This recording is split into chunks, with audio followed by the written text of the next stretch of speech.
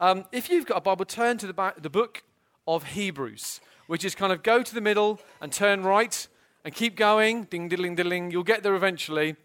It's an incredible book, the book of Hebrews. And today, we're in chapter 10. And sometimes in life, when you're reading the Bible, I mean, all the Bible's good, right? Right? It's just amazing. Every so often, you come across a verse that kind of ruins you, that just particularly kind of ruins you. And I have been so both unbelievably enticed by the verse I want us to look at and utterly challenged to my core. It's been both. That's what the Bible tends to do. It draws you in and makes you think, I want that. And in the same breath you think, but that terrifies me. And the verse today is verse 34. Verse 34. This is describing the Jewish Christians that we've been talking about every single week. This is now the writer reminding them of an event or events that happened in their life that we're going to focus on today. Verse 34. For you had compassion on those in prison, and you joyfully accepted the plundering of your property, since you knew that you yourselves had a better possession and an abiding one. You joyfully accepted the plundering of your property, since you knew that you yourselves had a better possession. This is describing here a disciple of Jesus. It's someone who can joyfully accept the plundering of their property. And we're going to look at what property includes, both literal stuff, but often metaphoric stuff, things that we hold dear. And the reality is what this guy is describing, that the writer of Hebrews is a real disciple. This is, in a sense, the first 10 chapters have been describing what God has done, what God has done, what God has done, right? Now, from verse 19 of this passage, of this chapter, it's like the final stretch of Hebrews. And it's all about now, in light of what God has done and who God is, this is now how we live.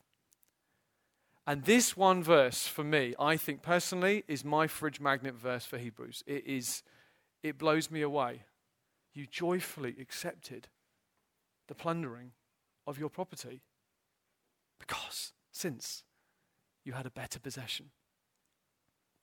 You see, what this is describing is a disciple, not just a kind of Christian, a Sunday Christian thing. This is someone with a deep, deep, abiding relationship with Jesus. This is describing a person that if the church in this nation was filled with people like this, I think this world would know it more and more. And I look at it and I love it. And then I look at myself. And I'm not just trying to sound kind of humble. I think to myself, am I someone who allows plundering of things that I hold dear in my life? And nothing could be further from my natural self. If someone even plunders my potatoes when I'm in the middle of a meal, I don't like it. If someone takes things from me, if I feel like my friendships, which I've held dear, have been plundered, have been taken, I am not joyfully accepting that. I hate it. I feel if like my role changes in life, which I've held dear, I don't joyfully normally accept that. Maybe you do.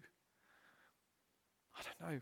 When my emotions go from being in a great place to being in a not so great place, and they feel like they've just been plundered. The happy Tom has been plundered. I don't normally joyfully accept that because I have a better possession. I focus on the thing that's gone. So I find myself, as I say, drawn to this verse, magnetized by it. But I also find myself thinking, how on earth could I ever become someone like this? It's almost a crushing verse, isn't it? It's like the weight of this thing. Is this real? Did this really happen? Can you imagine this? These guys, these Jewish Christians had lost everything. And he's describing, do you remember when that happened? When they burst into your house and they took everything and they get out? And you lost your family and you lost your kids. You lost your livelihood because you're no longer a Jew now. You're just one of those Christians. Get out! Do you remember how deep in your soul there was a strange joy? Because you ultimately still had him. Man, this is one of those verses. But the wonderful thing is, it doesn't just sort of hold it up and go, there you go, try hard. The Bible never does that. It never does that. It's so kind. Look at the next verse with me. Therefore, do not throw away your confidence. This is actually about confidence. How on earth could we ever become a people who are anything like this description? Well, it's ultimately about this. The more that we have a profound confidence in Jesus as this great possession, the more that we're not unaware of him and he's this distant person, the bigger he gets, the more actually our confidence grows in him. And actually those other things, as much as we love them, we are baby steps towards able to letting them go. That's it. It's about confidence. It's not about trying hard. It's about confidence in this better possession.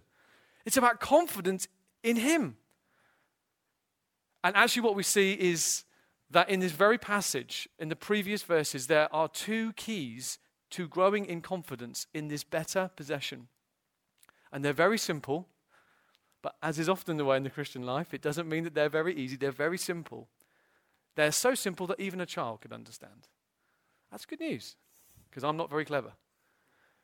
Number one, we have to draw near.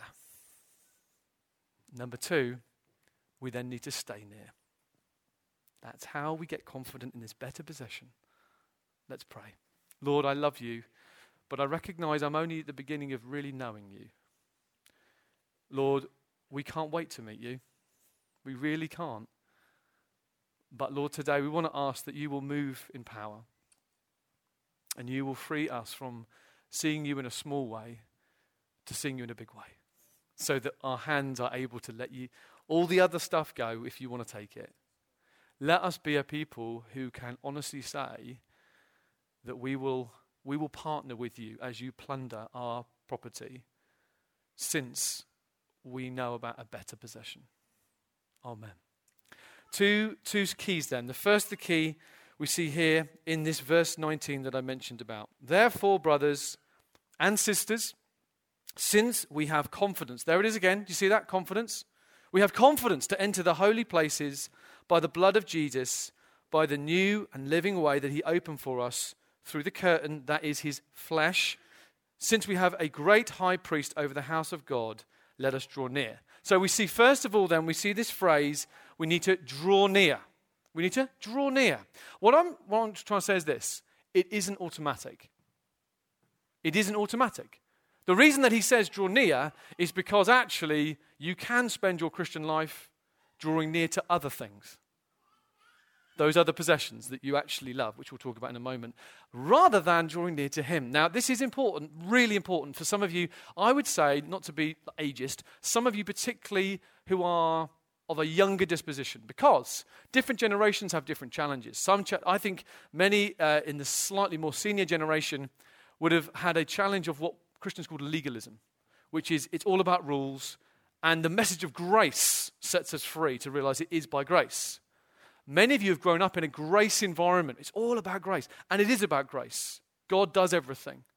But in addition, we need to understand that as well as him doing everything, he calls us to partner with him. That there's a sloppy understanding of grace. Do you understand? There's a sloppy, it's not in the Bible. It's this thing of like, well, because God's gracious, I can kind of, woo! And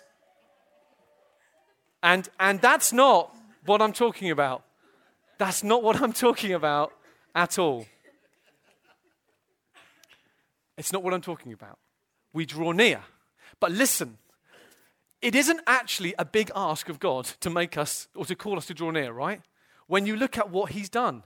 When you look at what he's done. In verse 19, he says, therefore, what's he talking about? He's saying, in light of the last 10 chapters that you have read, in light of that, draw near. In light of the fact that Jesus is bigger than the angels and the prophets, week 1, draw near. In light of the fact that Jesus has defeated death and the fear of death, draw near. In light of the fact that Jesus has now given you a hunger for him that's bigger than any other hunger, draw near. In fact, in light of the fact that he has given you a hope that is now more reliable than any other hope. Draw near. The point is, he's saying he's done everything. So can I just ask one tiny, teeny thing? Draw near. That's the flavor of it. He's saying, therefore, in light of the stuff we've been looking at, draw near, City Church, get close to me. And then your confidence will start to grow so that when those other possessions start to be taken away from you, you're okay because you know me, because you're close to me, because I am actually a reality in your life. Draw near. I love the way he says, draw near. Now, you can enter with confidence. We have confidence. How come we can have confidence to enter the holy places? Remember the priests? They went to the holy places occasionally, but they weren't confident. It was terrifying. Now we can enter confidently because Jesus has gone before us. In light of everything that Jesus has done through his blood, not through the blood of a goat, not through the blood of a lamb, through the blood of Jesus Christ himself. He gave his life. He bled on a cross. That's how committed he is to me and you knowing him. Draw near. Do you see? That's the flavor of it. It's not like, I've got to draw near. What a stressor. He's saying, no. Get a huge perspective of all the things that I've done. Let them fill your soul. So that when you think, what should I do with my time? Of course, the default is in light of, therefore I draw near. I love what he says here, through a new and living way. Do you feel the taste of that? It's not an old way. It's not like ultimately the Old Testament, which was leading us towards Jesus. There's now a new way. It's a living way. Jesus isn't dead. He's alive. Through this incredible act of the cross, we come to him.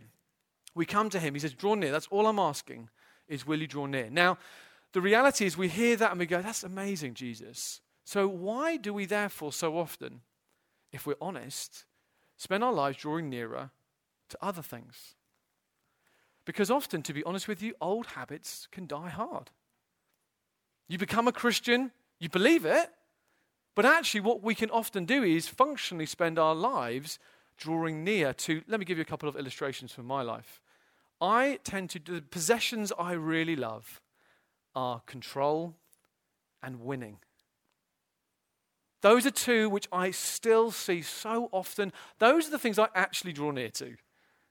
Those are the things I love. I think about this. I think the fact is, for these guys, they had, as we've heard, they would have lost everything. They were being persecuted. Their lives were being threatened. They would have left and lost their friendships, those around them that they were close to. Everything in their being would have wanted to take control, to draw close to the possession of control.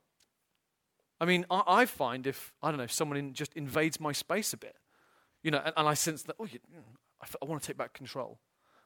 I find as I try to give stuff away to other leaders, if they don't do it quickly and perfectly, that can push that little control thing in me very, very quickly.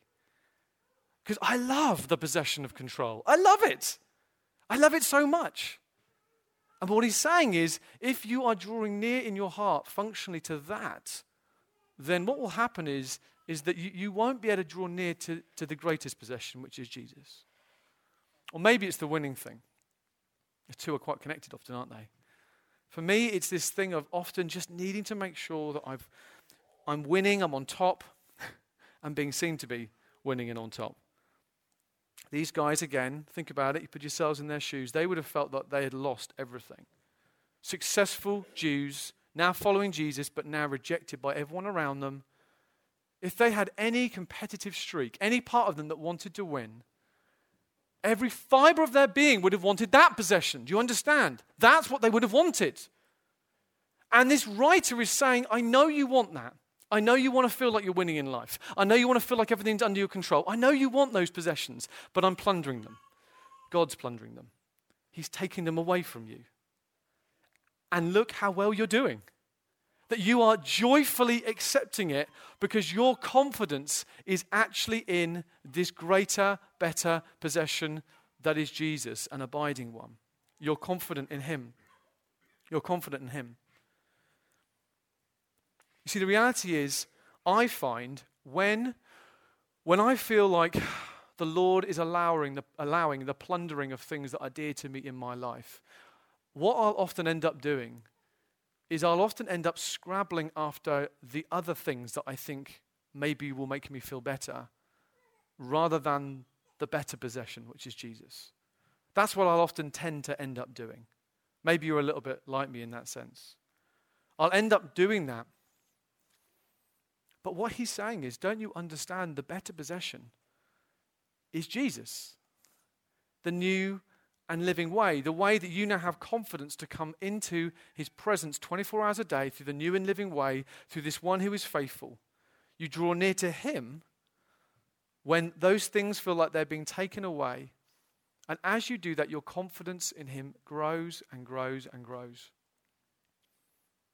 See, the reality is that so often in our lives, we say that Jesus is our great treasure, but when we actually look at our lives and how we respond when things are not as we wish, we realize actually that's not necessarily the reality. I mean, for me, the last 12 months and since my sabbatical and all of that's gone on since, I realized this is all God's been doing. He's been reminding me, Tom, I'm going to take away, you know that possession you have of feeling like you're kind of in control? Yeah, there we go. Off it goes.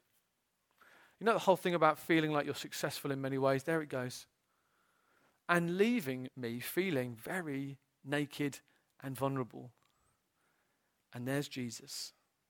Those possessions go, and there he is.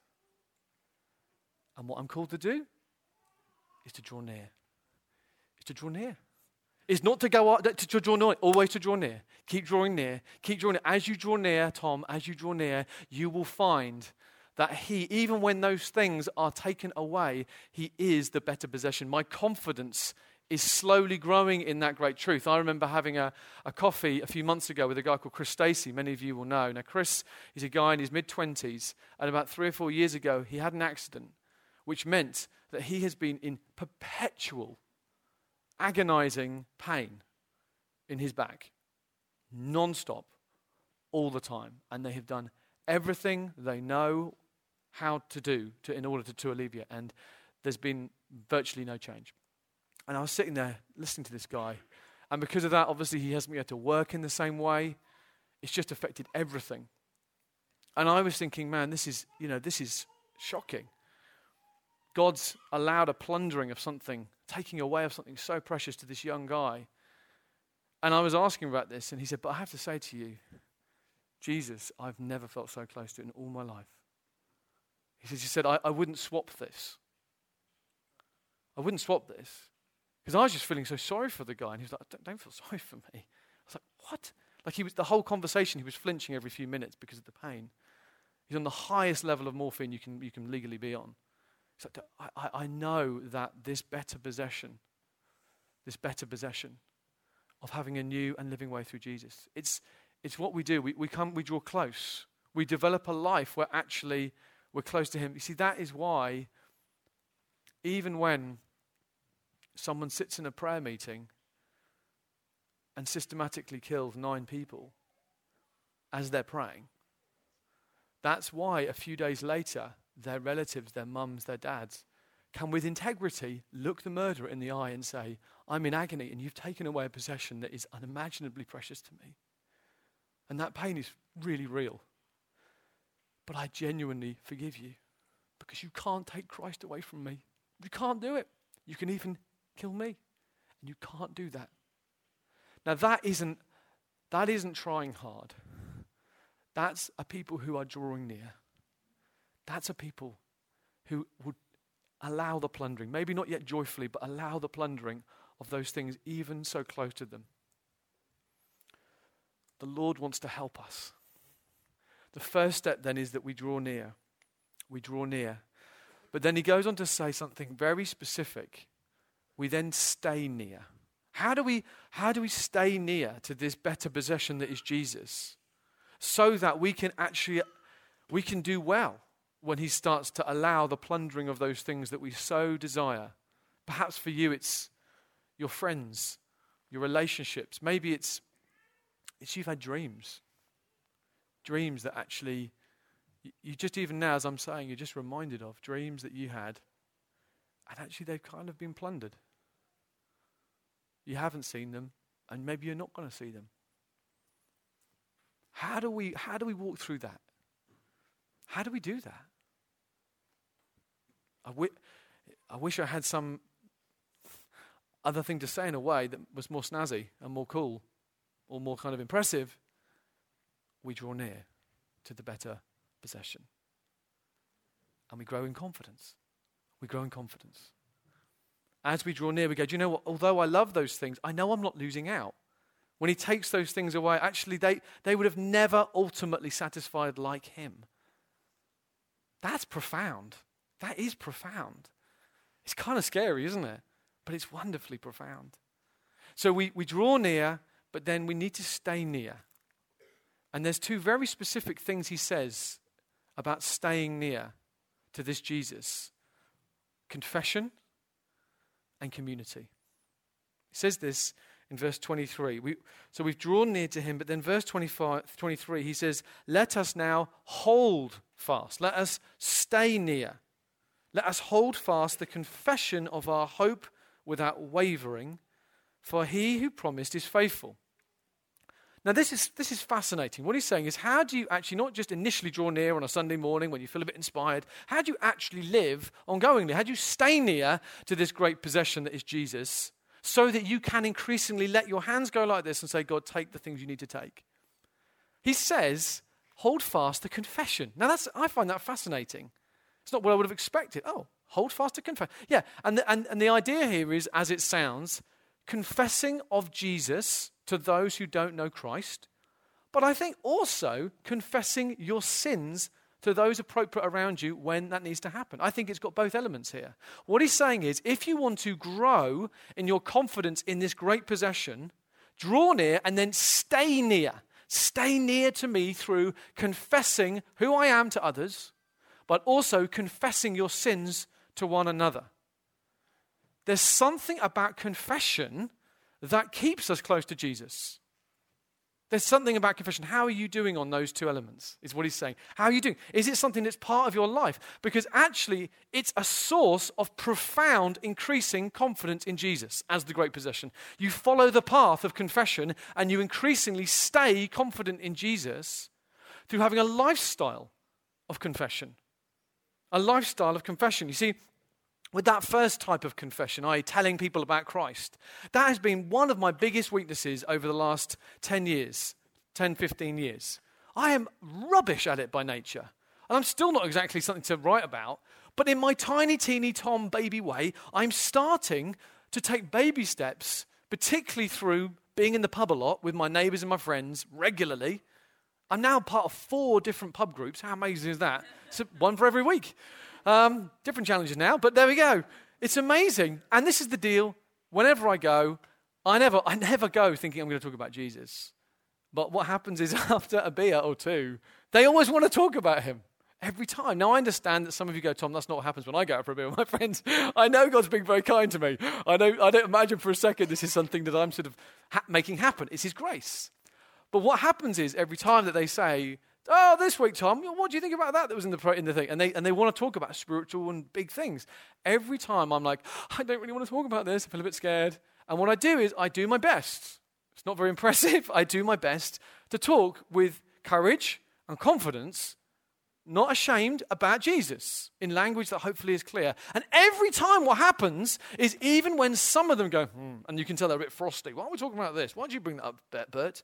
Others who are actually interested, every single time, I come away thinking, do you know what? My confidence in you, Jesus, as the better possession, has gone up. Selfishly, I feel more spiritually strengthened through that moment in the pub or whatever it might be than if it hadn't happened.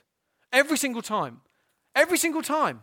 Every time I normally come home and Josie's fast asleep by the time I come, and I have to wake her up because I'm spiritually feeling high, because I'm realizing Jesus doesn't just work in this Sunday moment. He works out there.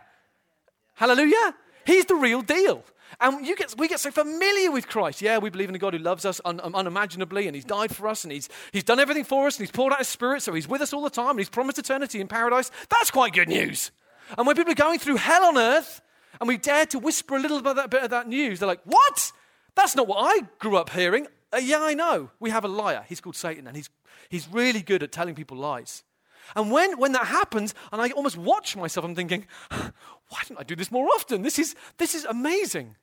And actually what we find is through confessing Christ to others, our confidence in him. That is why the Great Commission ties mission and intimacy together. It says, go and make disciples. Oh, and I will be with you. Sometimes we can feel a bit distant to God and I've got to pray more, read my Bible more. Those are good things. Sometimes we've got to talk about him more to those who don't know Jesus. And guess what? Suddenly the rush of the Holy Spirit comes on you and you're like, this is amazing. It's like I'm just like back to square one when I first actually fell in love with him. There is something about him.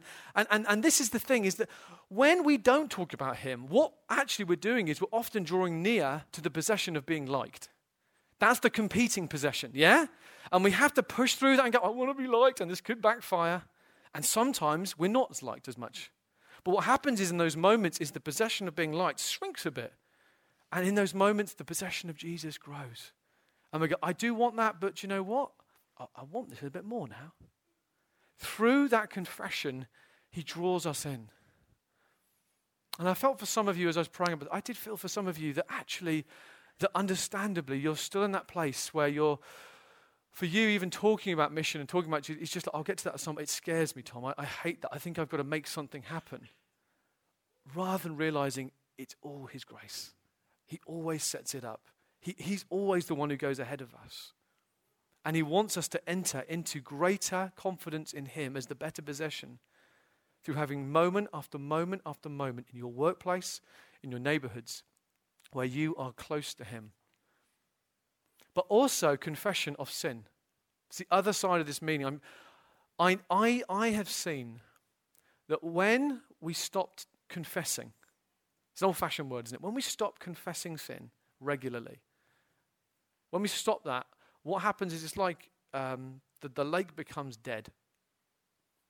Yeah, you can keep having blessing, you can keep coming, you can keep doing, but when there isn't a sense of contrition, there isn't a sense of, God's showing me this thing this week. When that dies, and you're more aware of everyone else's things, when you become that person, then you will find when you actually stand, you go, I'm not confident in Jesus at the moment. I don't even feel close to him. There is something so sweet and wonderful about confession. When the Spirit of God is working on a tender heart regularly, keeping it tender, that means our confidence in Jesus keeps getting bigger and actually allows us to say to the Lord, you see, Lord, when we confess to people around us, we have to allow, it's not normally a pleasant thing. We want people to think we're doing well, right? And when we have to say to people, actually, there's this or there's this, we're saying that possession of being liked, oh, you're so tempting. But Jesus is just whispering this to me, and he needs to become bigger again. He's just become small in my heart, and that's not his fault, that's my fault. And Jesus, I just want to go. And that's what happens. I'll never forget standing over there when I was about 2 years into my faith, and I'd got into sexual sin. And I'd come to church and hands in the air. But actually, it was horrible. Oh, I'm so grateful to the Holy Spirit. Isn't he wonderful? Isn't he wonderful? He is a friend who won't let go. And he was just like, boom, boom, boom on my heart every time. And I just had to go up to the pastor, a guy called Barry, afterwards and said, and this is like, as a young Christian, this is Barry, the leader of the church. I've just got to be honest with you. And I just confessed it. And the moment I confessed it, I knew he was like, oh, that's not great. But you are deeply loved by God. Now let's move on. Let's walk through this. Let's get away from this, Tom. And I had to let that possession of being liked just go for a moment. I had to that was the sacrifice to get Jesus big again. A good friend of mine recently had to resign from leading a church because of sin. And the church knows this, so I'm not saying anything that's inappropriate. And he knows I'm going to mention this. And I love him so much, and he's one of my best friends. But he stopped confessing because he felt like, can I do that? Can I do that? Can I be that weak? And so for years he's led a double life.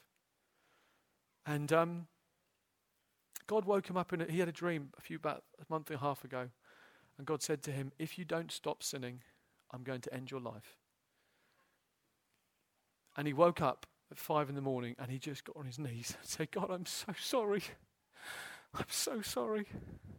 And he confessed to his wife, and he confessed to his father, and he confessed to the leaders. And he's had to resign.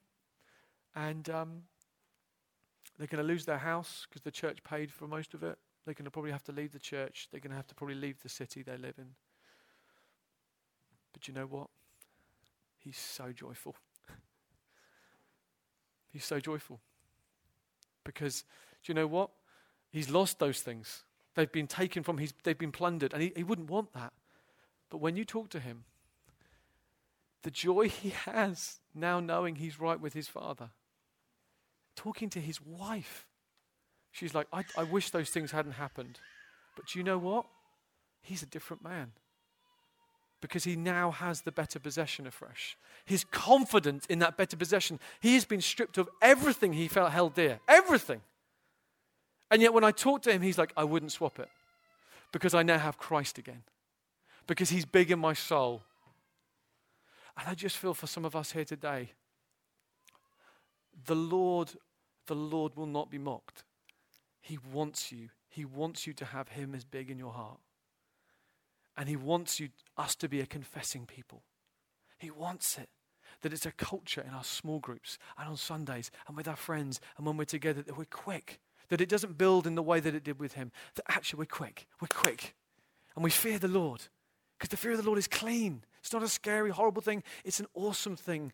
It's the true north. It cuts through so much cheap grace. I fear you, Lord, I confess. And you stay big. You stay big. And I will lose. I will lose. You will have to plunder. He will plunder. But what a God. What a God. So we confess.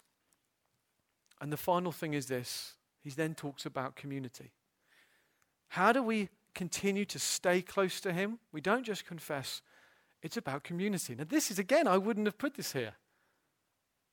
He says here in verse 34, let us consider how to stir up one another to love and good works, not neglecting to meet together, as is the habit of some, but encouraging one another, and all the more as you see the day drawing near.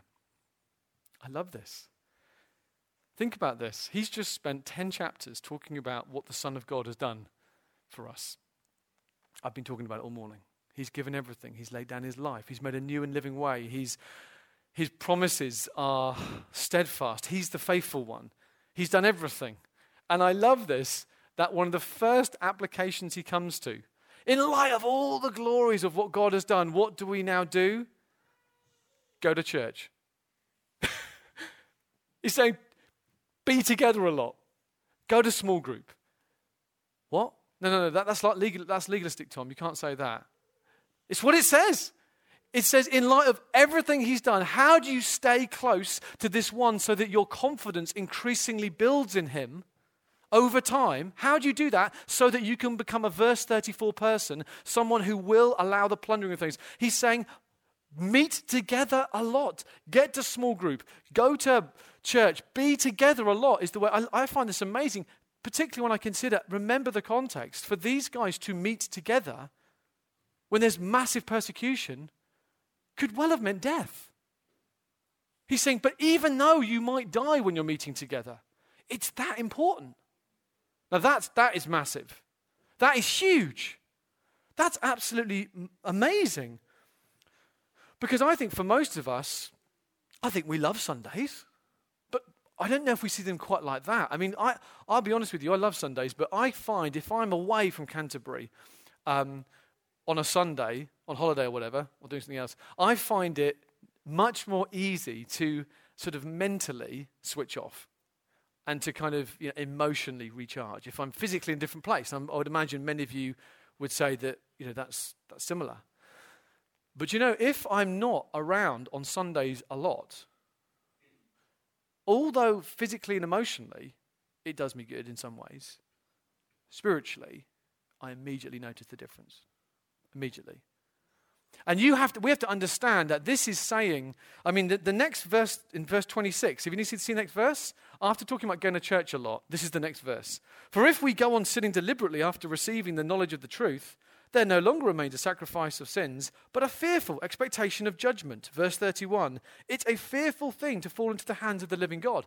Now, he's not talking about just Christians who are doesn't go to church much. He's talking about people who are deliberately choosing to turn their back on God. But nevertheless, the context is like, he takes this seriously.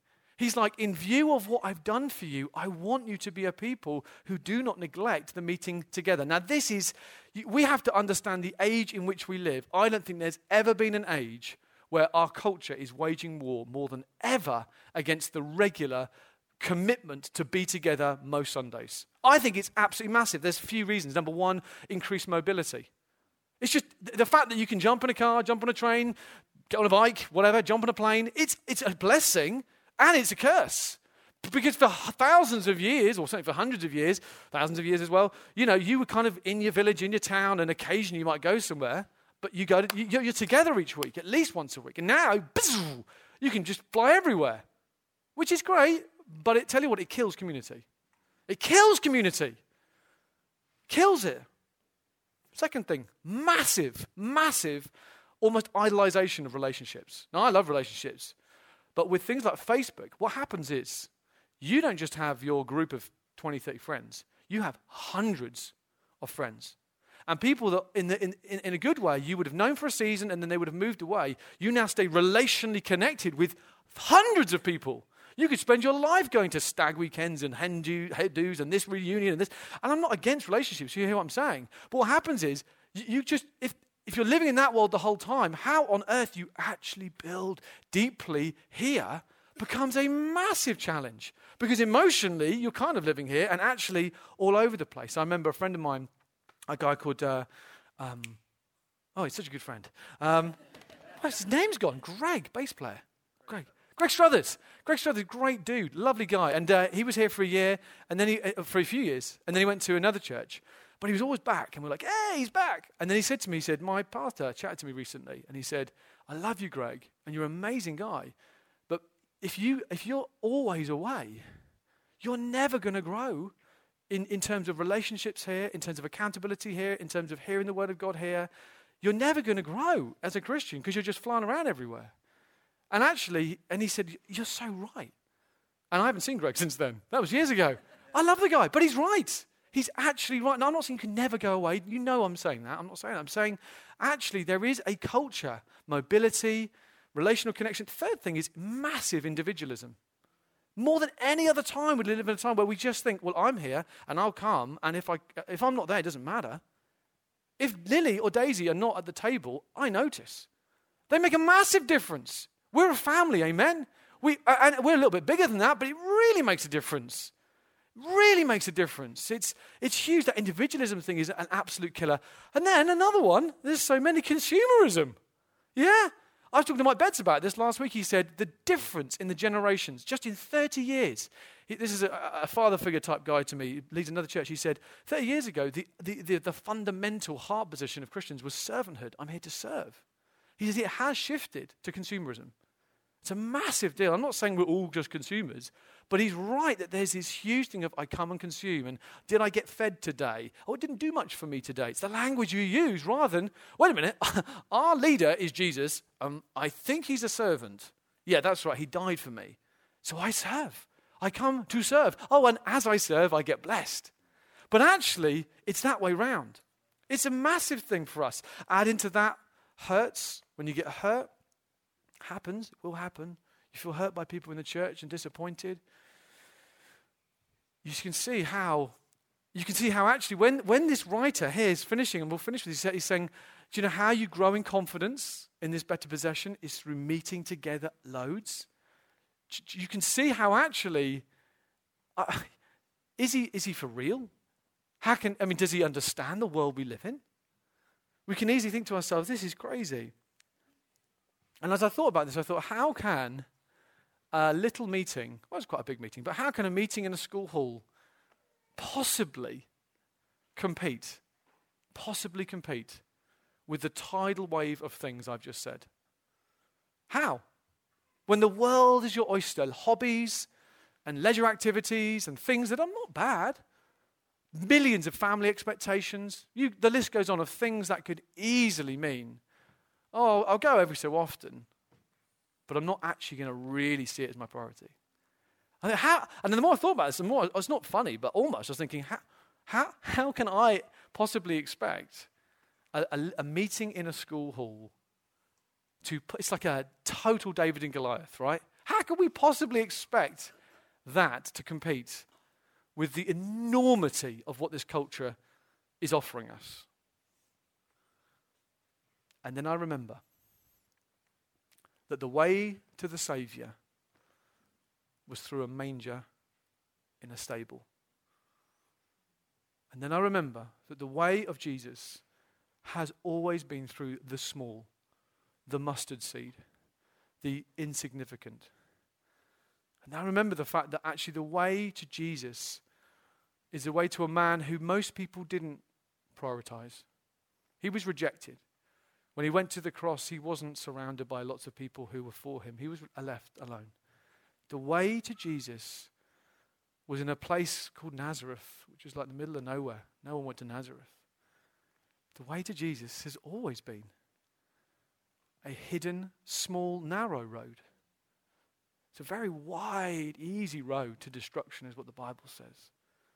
It's actually a very small road, narrow road. Few find it. It's the way to Jesus. I think, oh yeah, the wisdom of God. The wisdom of God that a meeting in a school hall can do so much. How can it do so much? I tell you why it will do so much.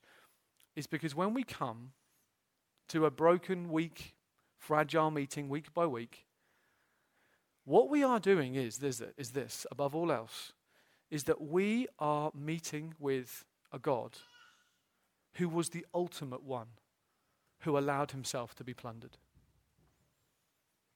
You see, the real hero of this story is not these guys, although they were amazing. The real hero is Jesus. That he was the one who allowed himself to be plundered, didn't he? He allowed himself to be plundered at the cross. Why? For that better possession. And what's that better possession?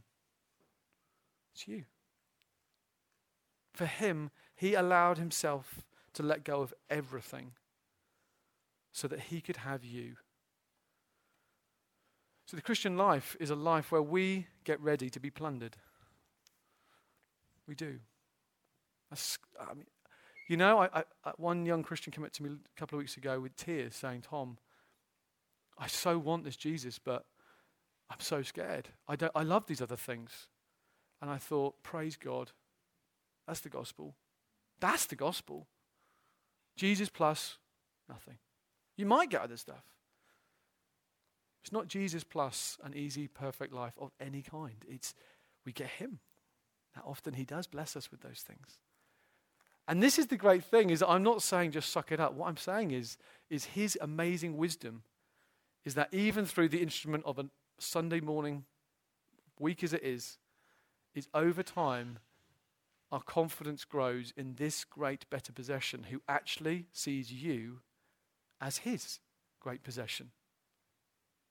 So whatever it is that we feel like we're losing in life, let me say this, is there anything that's more unbelievably wonderful than a God who sees you as his great possession? There isn't, is there? And the thing is, we so often get used to things.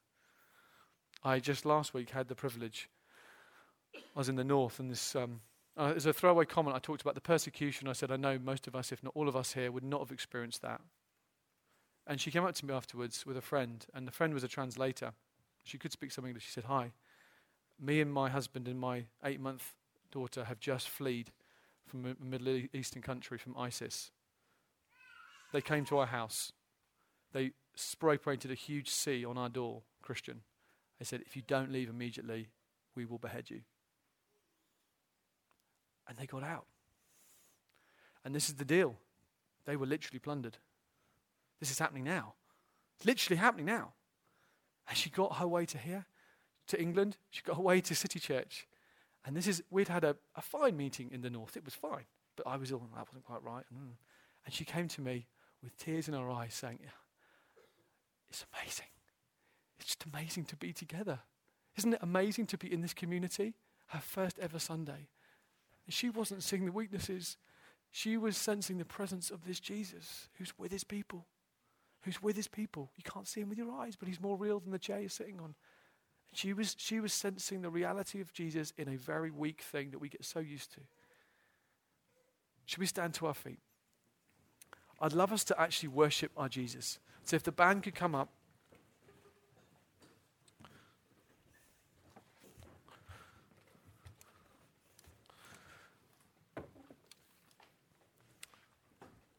We've got almost 10 minutes, parents, and if you're not a parent, even longer, for us just to worship our Jesus.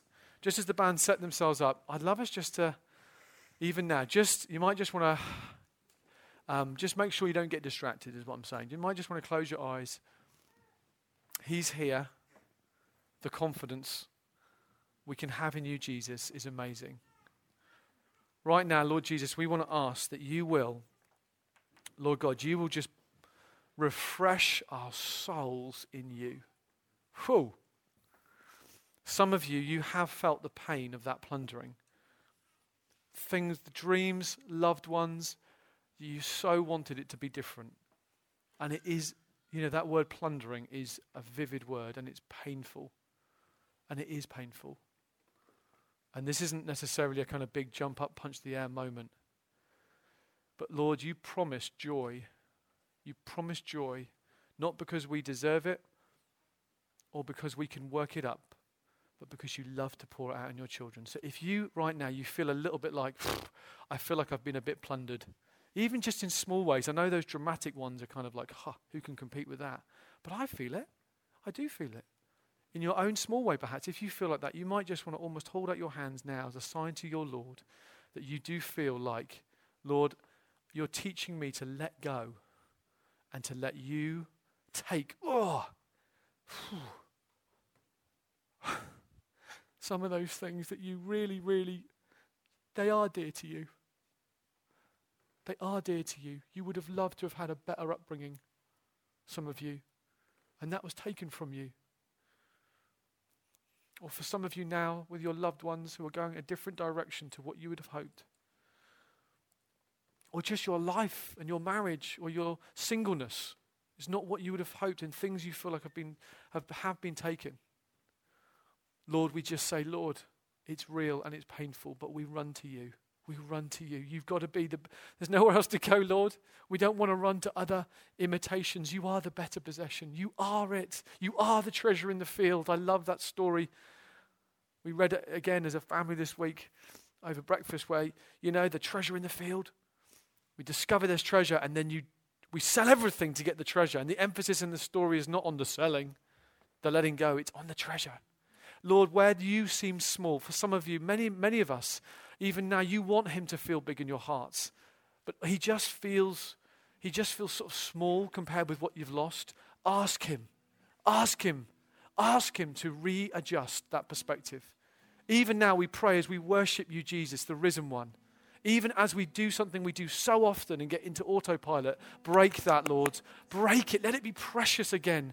You promise, Lord, where there's unity, where we gather, there your presence is. You say it's like oil running out of heaven. It's like a mountain dew refreshing your people. That's your promise, Lord.